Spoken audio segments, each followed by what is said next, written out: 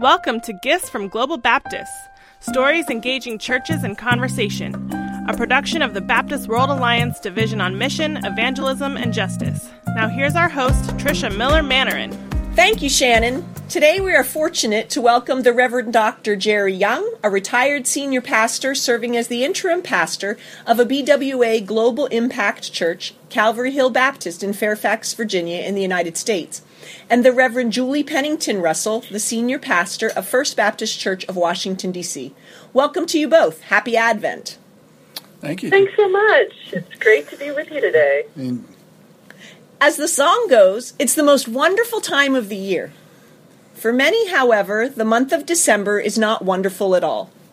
Both of you are offering what is in some churches called Blue Christmas, or as in your church, Jerry, Comfort for Christmas. Can you please tell us what that is?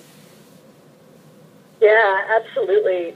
So, the thing is, because this season, the Christmas season of Advent is a season of families, and because it's a season of memories for many people who are grieving some kind of loss, any kind of loss.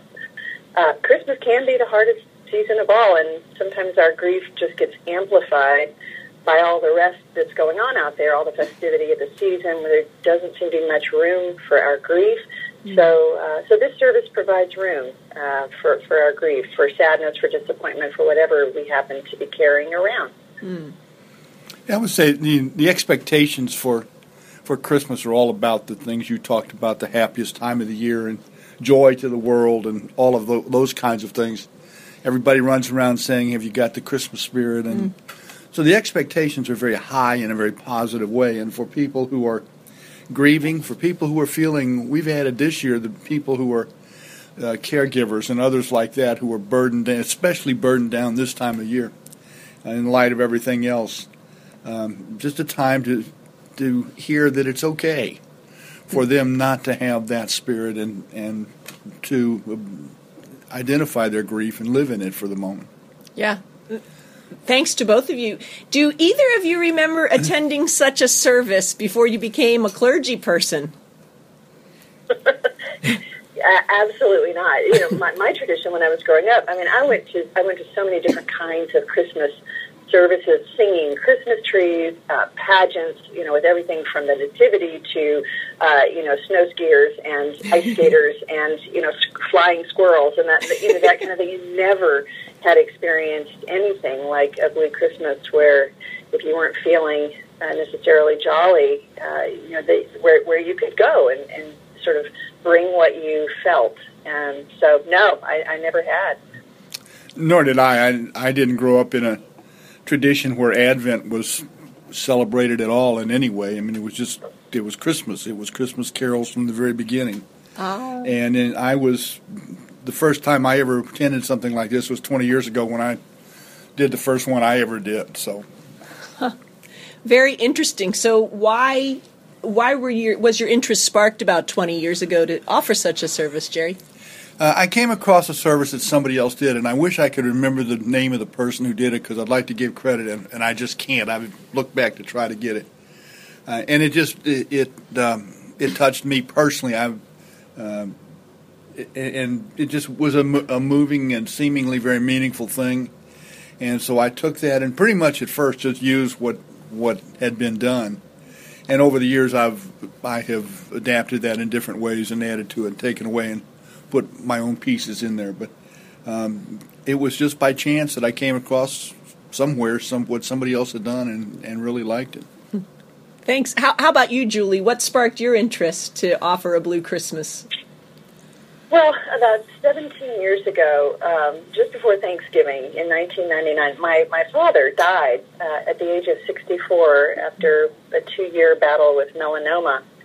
And all I remember really about the holiday season that year, Thanksgiving and Christmas, and of course that additional fanfare of the new millennium, was that it all went by in this kind of foggy haze. Our children were little, so I sort of felt the need to press on through Christmas. But the truth is, my heart was broken, and the last thing I wanted to do was celebrate And what I do remember is this strange feeling of hearing everywhere in the TV commercials, the music, the decorations, this relentlessly energetic, chirpy voice saying, "Come on, get in the Christmas spirit."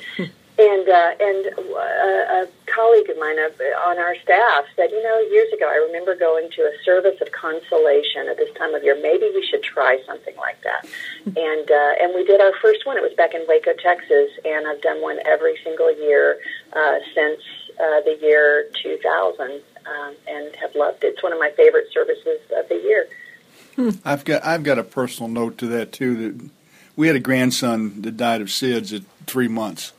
And I think part of the reason that I was attracted to that also was I realized that at the Christmas season and his birthday, really the only 2 times a year on a regular basis I think of him. And it's always, he never had a Christmas. He was born in January and died in April. And so there's a sense of, I connect him in my mind with Christmas, and it's always in a sense of what was lost and what we've never been able to celebrate together. So there's a personal piece of that for me, too. Yeah, those personal testimonies that say not everybody is merry and bright, even when celebrating Christmas. And it is difficult in our culture in the United States when long before the end of November, there's Christmas music and Santa Clauses and holiday decorations everywhere. What happens typically during this special worship service for you?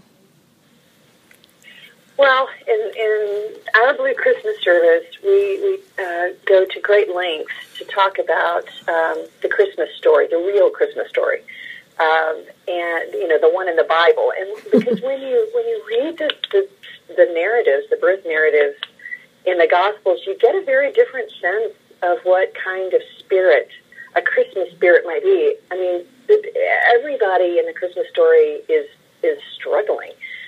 You've got Zechariah and Elizabeth who are grieving a child they've never been able to have. You've got old Simeon holding Jesus in his arms, talking about his approaching death. Anna is in the story. She's a widow. Joseph walks into the room talking about a divorce. Mary hears this word that a sword is going to pierce her heart. And, when you start talking about the real story, you realize that maybe people who are grieving some kind of loss are the prime candidates for Christmas. And so we just really try to highlight that in our story. I would echo that. That sounds very much like what we do as well. And part of those people that are the Christmas sufferers are those that are not necessarily grieving the loss of someone, but aging. As I mentioned earlier with the caregivers and so forth, that there's lots of different ways to feel that pressure, which certainly was a part of that first Christmas story. I mean, other than the angels appearing with their little chorus, there's not much joy and happiness and Christmas spirit in the biblical story of the first Christmas. A lot of dreams that never come to fruition when you're a young woman and suddenly you're the mother of the Son of God. Exactly. What do you hope to accomplish by offering such a time of worship? Well, you can't make the pain go away.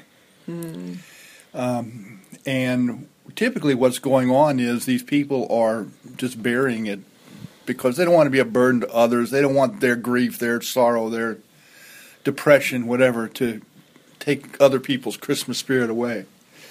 And so a big part of what I want to do is to give permission to grieve openly and give a forum in which it's understandable and accepted to share those kinds of things, to get them out. Even at one point, consciously inviting them to bring that person or whatever it is into this space with us and let them be a part of this Christmas, this time, this way. Yeah. So I think that's, and then out of that to offer them the comfort of, the presence of God's Spirit, the comfort of other people going through the same kinds of thing. They're really not alone, even though it seems like to them like they are. Yeah. Julie, have you had people specifically come up to you and share with you how the Blue Christmas has touched them in a special way? Absolutely. As I mentioned, we've been doing this. I've been leading these services for 16 years now, and so just recently we put on Facebook. We promoted our upcoming Blue Christmas service that happens next Wednesday. We promoted it on our Facebook page on the church, and I've had people who span back 16 years from Waco to Atlanta, ringing in to say thank you. I still remember it was one of the most meaningful services I'd ever gone to. I was grieving. It made a space for my grief. It's really been very heartening to hear from people for whom this service has made a terrific difference. Yeah. If someone wanted to try such a worship service with their church, do you have some resources or ideas you could share with them? We're very happy to share the resources we've used through the years as well. Textweek.com is one of those that has some special resources for. If you send us, Julie, some of those specific things, and Jerry, if you would do that too, we'll happily put it on our BWA website and make that available for folks. Sure. I thank you both so very much. I know this is a very busy time of the year. No, it was a pleasure. Thanks so much for having us, Trish. Yeah, I'm always glad to share something about this because I find it so meaningful. Sisters and brothers of the Baptist World Alliance, perhaps you know someone who could benefit from a word of encouragement this December. I encourage you to reach out and be a comforting presence to them, sharing the good news of Emmanuel, God with us. This has been a gift from Global Baptist.